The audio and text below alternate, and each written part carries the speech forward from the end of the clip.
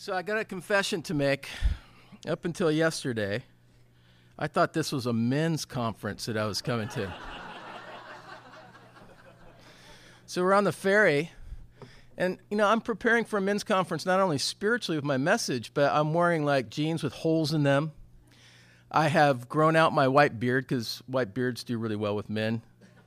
For whatever reason, Santa always does well at men's conferences. And we're on the ferry, and we run into Peter and his wife. I don't know if I've ever met Peter. And somehow the guys just, I brought up some of my friends from Everett,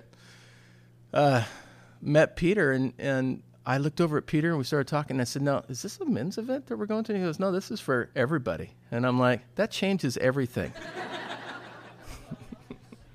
But I'm really glad I'm here, and I loved last night. I love the time that we had. And I want to continue that. I want to make sure that we're not just here because we have a beautiful building and this is something we do. I never want to underestimate the drama that exists in the pews. We all bring in stuff that God's got to deal with. And so these are special times when we allow the Lord collectively in front of each other to do his work, his deep soul work in our hearts. And it's vulnerable, but it's important. And essentially, we're acknowledging that there's hope for us, and the hope comes through Jesus. And we're here to talk about his love for us. Trust me, you can never love him enough. You don't have the power to love him enough, but he has enough love for you. And we want to focus on his love, on the Lord's love for us. Turn with me to Ephesians 3.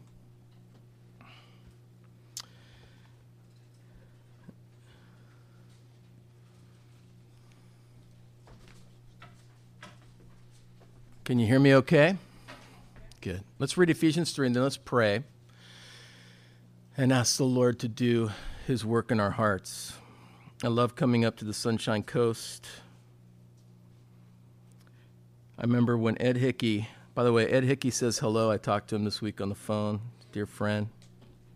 So great to see what God's doing at Calvary Chapel Sunshine Coast in here. But I remember when Ed Hickey, years ago, I was at Calvary Chapel Linden, and I was the regional pastor for Canada at the time. And Ed called me and said, "Hey, man," as Ed does, "Hey, man, the Jehovah's Witness Kingdom Hall is up for sale." And how many of you were around back in that day? Lots. Wow, that's longevity. And I'm down in Linden in my office. It's the morning. He goes, "I'm going to go look at it this afternoon." And I said, "I'll get on a ferry right now and come with you. And we'll walk around it 7 times. He said, "We're not walking around it 7 times. I want the building. I want to keep it." And I came up that day. It was like one of those amazing trips where you get the ferry just in time. You get here, you get across, and you're here by the early afternoon. And we prayed over that building and prayed over that building. It was so exciting. And to be there last night after all these years and to see what the Lord has done and see it filled with people. And listen, as a visiting pastor, having been a pastor for over 20 years, you look for a few things when you come into a church. One, are people talking to each other? Do they actually like each other? Do they want to be together? Is there a buzz in the room, right? This has got a buzz. People love to be with each other here and then last night. That's very important. Secondly, do people sing? It's that simple. If people don't sing, there's no life in the church. And people here are singing. And I love the fact that Joel just gets up here with his guitar and everyone stands and they're just worshiping, But third, are you tracking with the study? Do you have your Bibles open? Are people actually sitting under the Word of God? Of course, that's happening here and at Calvary. And so it's very exciting to see the health of what God's doing. So anyway, just wanted to encourage you with that. Ephesians 3, go to verses 17 to 19. Let's read these and pray. "That Christ may dwell in your hearts through faith." This is Paul's apostolic prayer for the church in Ephesus. "I pray that Christ may dwell in your hearts through faith, that you, being rooted, deeply rooted, and deeply grounded in," what's the word? "Love, may be able to comprehend with all the saints what is the width, the length, the depth, and the height. That's an equation. To know the love of Christ, which passes knowledge. It's unknowable, but I want you to know it. It passes knowledge, that you may be filled with all the fullness of God. How full is God? Very full. Now to him who is able to do exceedingly abundantly above all that we ask or think, according to the power that works in us, to him be glory in the church by Christ Jesus to all generations forever and ever. Amen. So let's pray. So Lord, we're praying to a God that is in this room. You're walking in the midst of this room. You're measuring the hearts of those that worship you here. You're ministering to people first and foremost. And Lord, I believe this weekend you want us to experience and to know and to be rooted and grounded, to know the unknowable and to be filled with all the fullness of your love. Lord, you want us to know your love for us personally. You want to pick the locks of our hearts here today. You want to do that work that only you can do. And Lord, it's one thing to say that you're here, but we have your word in our hands. And it is true truth. It is bedrock truth. And Lord, so often we get our eyes, as you know, on ourselves and on our failures and our weaknesses. And had we not had this book to remind us of your character and your faithfulness toward us, we would be in dire straits. And so, Lord, being a generation that has your word, we can stand on your word. We can have faith in your word.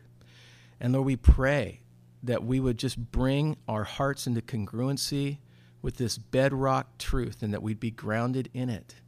And Lord, if there's anyone in this room that's believing lies, or they have been overtaken by the flesh and they just can't seem to get their eyes back on Jesus, we ask, Lord, that through your word, through just having simple faith, you said it, you mean it, you declared it, I have faith in it, Lord, that it would just simply go deep into people's hearts and minister to them, remind us of how deep your love is for us. And we pray this today in the name of Jesus. And everyone said, amen. When I saw that disco ball, I thought we should sing How Deep Is Your Love. It would fit perfectly. Do a little Bee Gees worship here this morning. So I want to ask you a question. And it's got a twist, but I want to ask you a question. How many of you would say that your number one passion in life since you became a believer, or you want it to be at least, your number one passion in life is that you love Christ with all your heart, soul, and mind? How many of you would say that that is what you want your number one passion to be? Okay. So I'm going to twist that. This is a bit of a trick question. It's always good to earn the trust of the congregation with a trick question right off the bat. So let's turn it around. According to Paul's apostolic prayer for the church in Ephesus, how many of you would say that your number one passion in life is to know how much Christ loves you on a daily basis? Not how much you love him, but to wake up every day and say, I need to know how deep, how wide, how high your love is for me, Lord. How many of you would say that's your passion every day? One lady's got two hands. I don't even have my glasses on and I can see. But we don't even think that way. We're not even wired to think that way, are we? And yet Paul is saying to the church in Ephesus, I want you to know the love of Christ. And he goes into this amazing, unknowable knowledge. When you start saying that the knowledge of how much Christ loves you is unknowable, that's deep. And yet we're not wired to think that way. And yet the title of my message today and tonight is this: receiving love, receiving from God comes first. And if you're a note taker, you might want to write that down because it's key. Receiving comes first. Not giving, but receiving from the Lord always comes first on a daily basis. Notice, he doesn't pray that the church would know that Christ, or he prays that the church would know that Christ loves them more, that they would know more of Christ's inexhaustible love for them. Paul actually calculates God's love for us, and it's infinite and it's endless. He gives us the height, the width, the depth, the breadth. And he prays that we would be rooted and grounded in Christ's love, that we would know it every single day. He prays that we would be filled with all the fullness of God. How do you even know how full the fullness of God? And he's talking about God's love, the fullness of God's love. We serve a God who is defined by love. God is what? He's love. What other faith has that? There is no other faith. Only Christianity is a faith. And we receive this love from the Lord the moment we get saved. We get lavished upon with this love, this infinite, endless, massive love, that we would be filled with all the fullness of God. He even says that we would know that we would be exceedingly abundantly blessed with this love, that we would receive it. And today and tonight, I'm going to, because we have to get down to brass tacks when we talk about these things. We can talk about love all day long, but we have to kind of understand how God makes us experience his love. He has his ways, and he has his ways to cause us to experience his love. And I'm going to talk about 4 ways that God has caused me to experience his love, through trials and tests and through discipline and things that he has utilized in my life. And we're going to talk about some of that this morning, but I'm also going to continue that tonight, because we need to know how God really pours this love into our hearts and how we end up loving him back. But he wants us to be filled with this amazing fullness, and that we would know the unknowable when it comes to the love of God.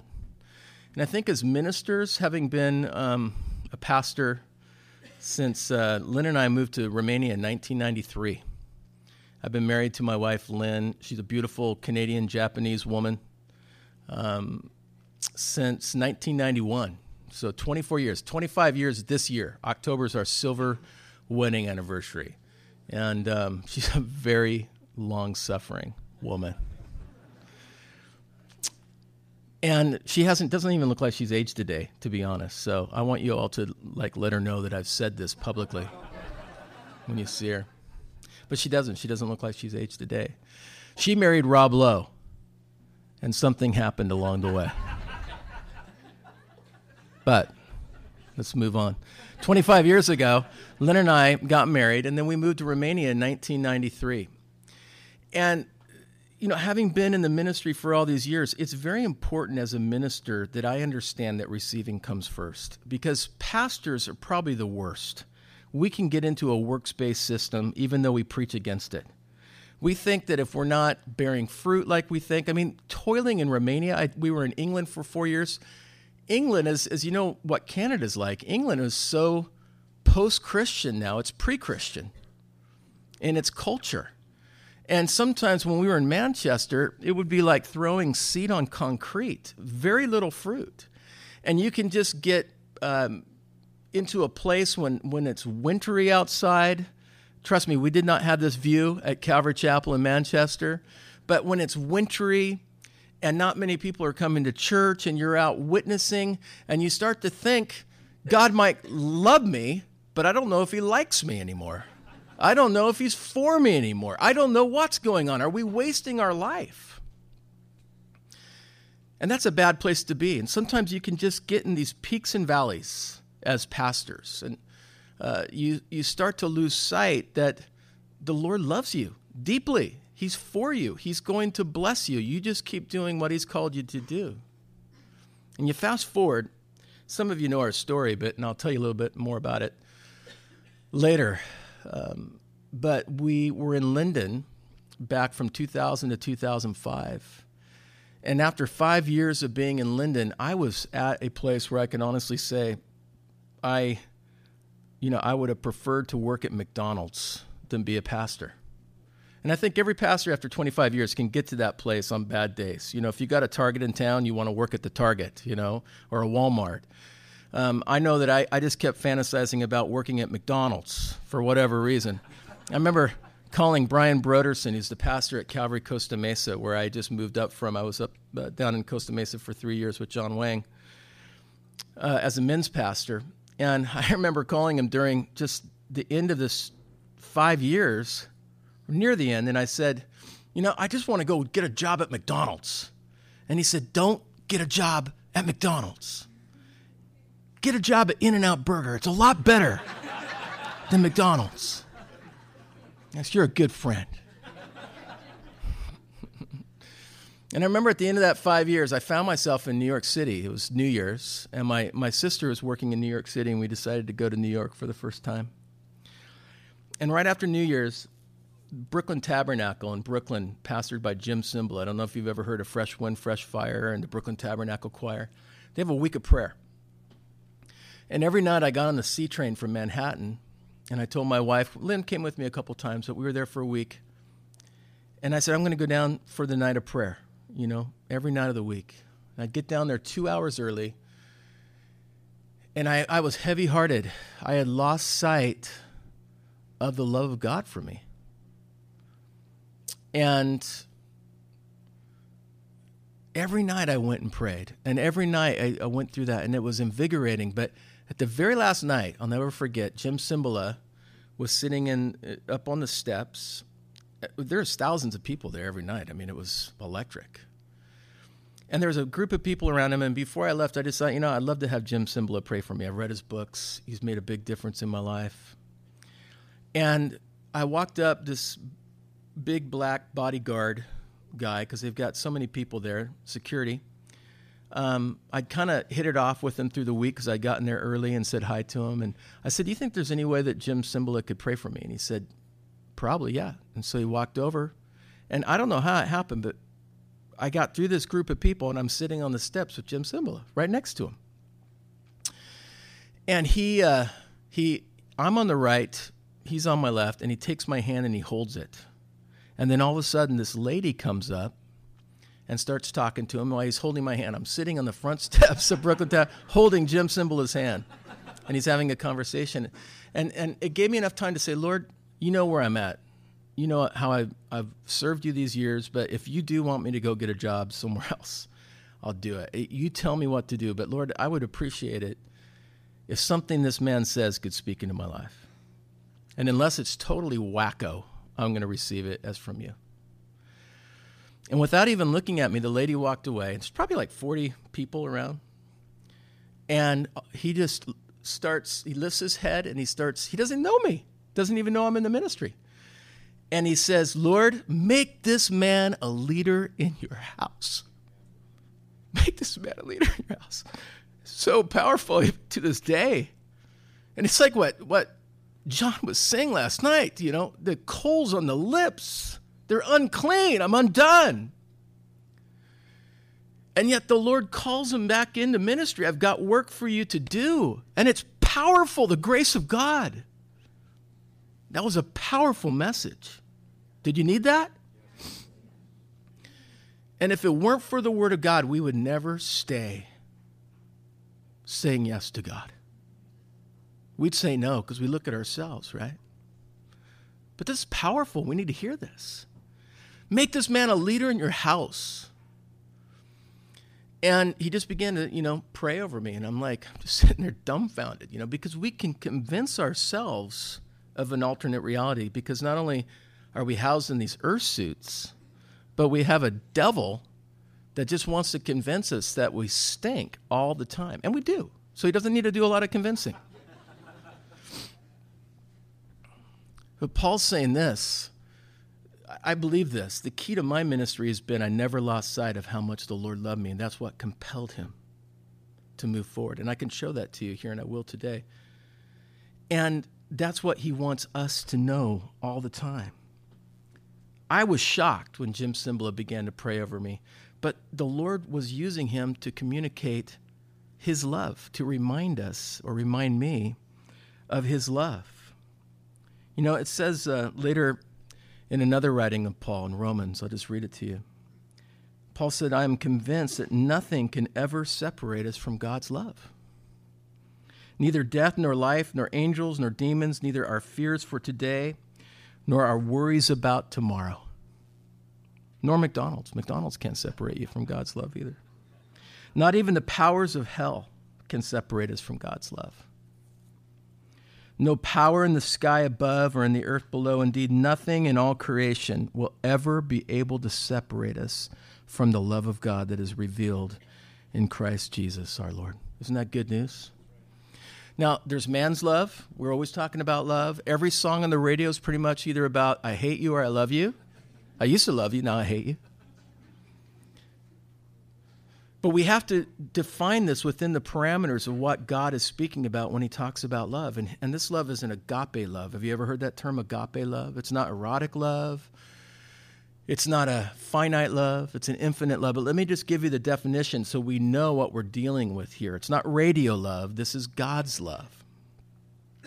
Agape is an unconditional love that is always giving and impossible to take or be a taker. It devotes total commitment to seek your highest best, no matter how anyone may respond. This form of love is totally selfless and does not change whether the love given is returned or not. That's agape love. Let me read it to you one more time. This is the love that the Lord has for his children. It's an unconditional love that is always giving and impossible to take or to be a taker. It devotes total commitment to seek your highest best, no matter how anyone may respond. This form of love is totally selfless. God is totally selfless and does not change whether the love given is returned or not. And as I said earlier, I believe that this was the wind in the sails of Paul's ministry. You know, he gets stoned and he would just get up and walk back in the city and continue on with his ministry. He'd get bitten by a snake and he'd shake it off. He couldn't see so well, so he got a physician full-time to walk around with him named Luke. Paul was just I just planted a church. I'm 49 years old. I've been a church planter all my life. Do you know how much more work it is at 49 to plant a church than when you're 25?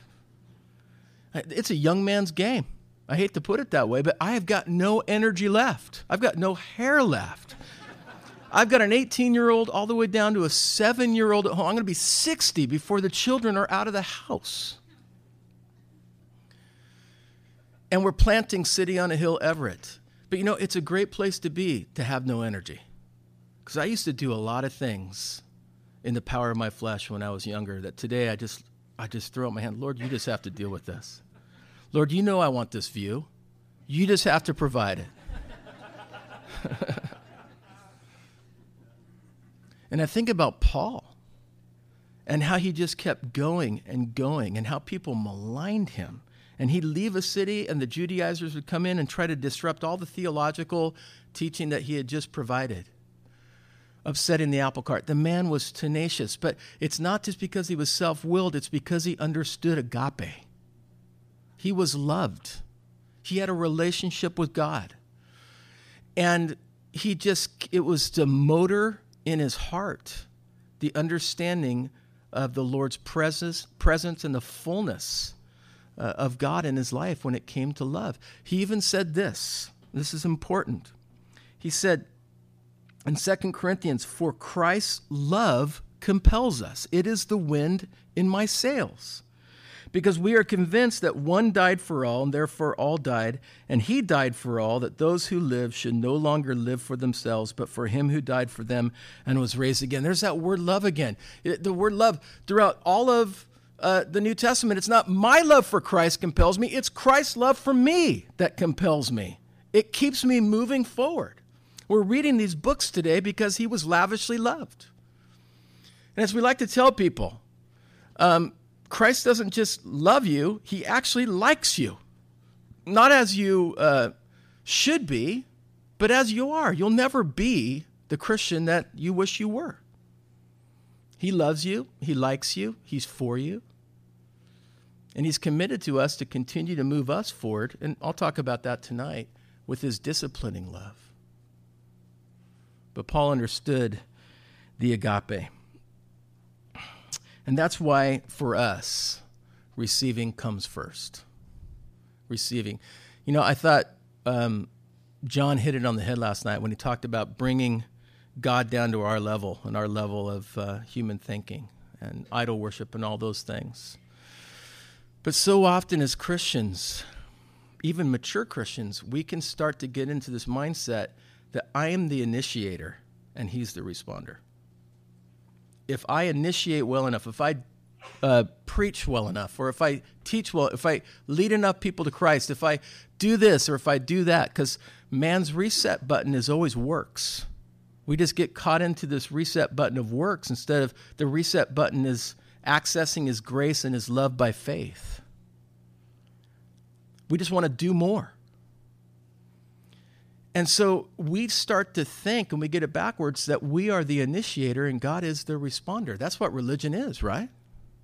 Isn't that what all the other religions believe? Isn't that why they're going door to door and they're going to Mecca? And I'm not trying to put down any religions. I'm just saying that, as was said last night, Jesus' yoke is easy and his burden is light. And those burdens that are created by trying to be the initiator, the Lord wants to lift that off of us. And he wants to remind us, he's the initiator and we're the responder. Receiving comes first. He was here first today. He was ministering here today. He was reminding us of what his word says, that his mercies are new every morning. And he was doing his work deep in our hearts first. And then as we start to hear this music, goodness, we start to hear the music, everyone stands up and they're just saying, thank you for what you've done in my life. We're responders. And this is Christianity. Christianity is primarily a response. Think about marriage. Who's the heavenly groom? Jesus. Who's the earthly bride? The church. And it's supposed to be the example of what earthly marriage is like. Who is the initiator? Who is the lover in the Ephesians 6, when you read Ephesians 6? Who's to love their wives as Christ loved the church? The husband. We're the initiator. We're the giver. We're the lover. We're the ones that are to lavishly love the husbands. Who's the responder? The wife. Wives respect. Wives take hold of that love. And that's the way the whole system in Christianity, if you could say that, works. The brilliance. The Lord lavishes love upon his bride, and we respond, and you live a holier life in love. Love does all the heavy lifting. Do you want to live a holy life? Be a responder. Love the Lord God with all your heart, soul, and mind. Love people. The whole law, the whole Christian life is summed up in love. And this is what he's saying. The main passion of the Christian is to get up in the morning and say, I need love. Right? I need love, Lord. I need mercy. I think I just read a quote that the Christian life is also just a succession of new beginnings, day in and day out. And that new beginning, I think, starts and begins with the merciful love of Jesus every morning. We're responders. He's the initiator. We're the receivers. And the only way that the Lord is going to change us is through his unfailing agape love. He will only grow us through his love. That is how he works.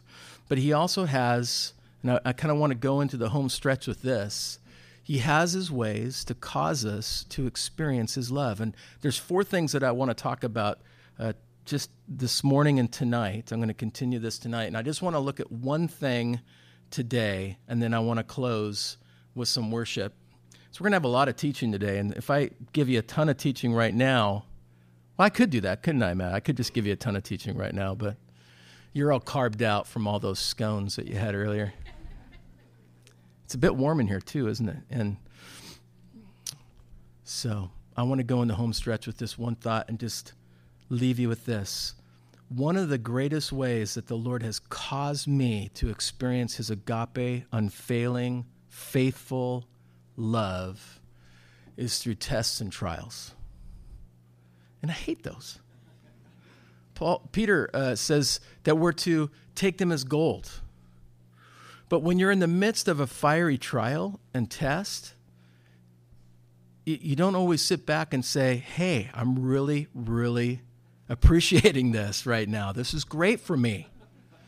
In fact, the first thing that you do when you go through a test or a trial, or you're in the middle of it, is you think, what have I done wrong to deserve this? Am I right? And yet God in his brilliance uses these tests and trials over and over again. He's done it in my life. If you don't want tests and trials, don't go into ministry. They're part and parcel with what we experience. But here's what the Lord wants us to know. The best friends, the best relationships, and we always tell people, I'm in a personal relationship with Jesus Christ, right? The best relationships are not forged in a pub. They're not forged through a joke. The best friends are forged when you go through rough stuff together. Can I get an amen? I mean, are you better friends with your wife or your husband now after you've been through a lot of junk together than you were when you first got married and you barely knew each other? You wanted to trade each other in? The best friends, the best relationships, according to the Lord's economy, I think are forged through the valley of the shadow of death. And if you want to know and experience his love and be tethered to his love and to be tethered to his heart, he allows us to go through these difficult things. And what's the first use of the word love? And I can show you what I mean by this. The first use of the word love in the entire Bible is in Genesis. Does anybody know where it's at? It's in Genesis 22. And it's when God the Father comes to Abraham and he says, take now your son, your only son whom you love. And I want you to offer him up to me as a burnt sacrifice on a mountain that I'll show you. And a lot of times we read that and we think, why would you add the word love? Well, what's the first use of the word love in the New Testament? The first use of the word love in the Old Testament is between a father and his son. The first use of the word love in the New Testament is in Matthew when Jesus is coming up out of the water and you hear the father say to his son, this is my beloved son in whom I am well pleased. What are we called, by the way? We're called the sons of God. The greatest love in the Bible is between the father and his son. That's the principle of first usage in the Bible. This is the supreme love. We're the children of God. We're the sons of God. And he loves us with a lavish love. But he says, take now your son, your only son, Isaac, whom you love, and take him to Moriah and offer him up to me.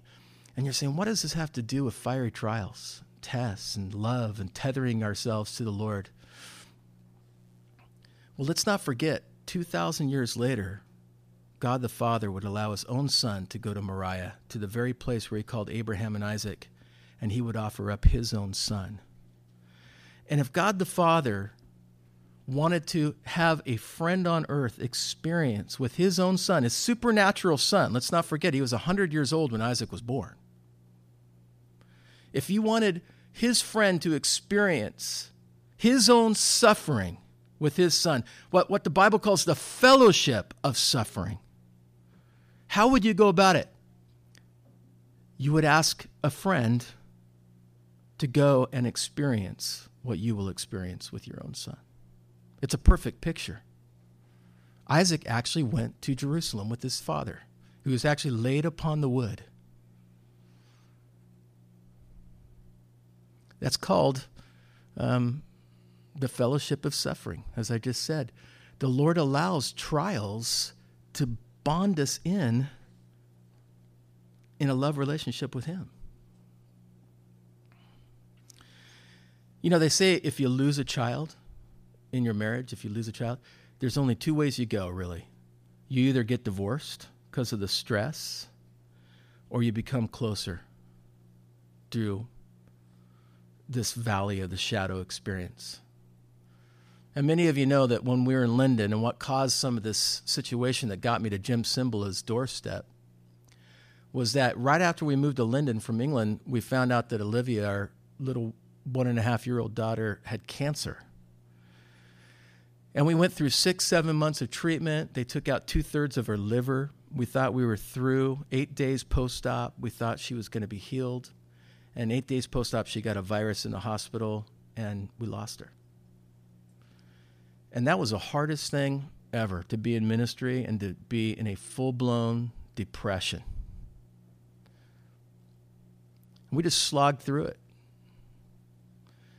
But that was 14 years ago, and we're still married. And would I ever want that to happen to anyone? No way. But Lynn's mom, who just went to be with the Lord, Lynn was raised kind of a pseudo-Buddhist. Most of the family's Buddhist, Japanese, with going to church maybe once a year as a kid. Mom wasn't a believer, but her mom came to know Christ through the death of our daughter. And Lynn and I have stayed together. And I can tell you this, we know each other a lot better and we're a lot closer because of it. Would I wish that on anybody? No. But I will be reunited with my daughter and with my mother-in-law, and they're together now. And these things you have to access by faith. You have to know these things by faith. But love comes through trials. The experience of love comes through tests. And listen, you may be thinking, this stinks. Man, this was such a good message before you went into all that. This is depressing.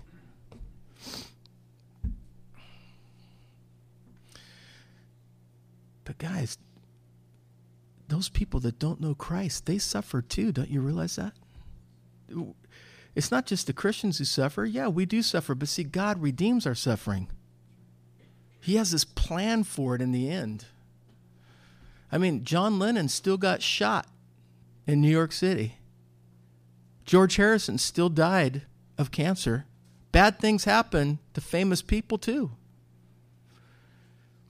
The world experiences suffering, but they don't know the divine love that we know. And trust me, there is no love outside of a deity, and there is no other deity but Jesus, but God, the triune God.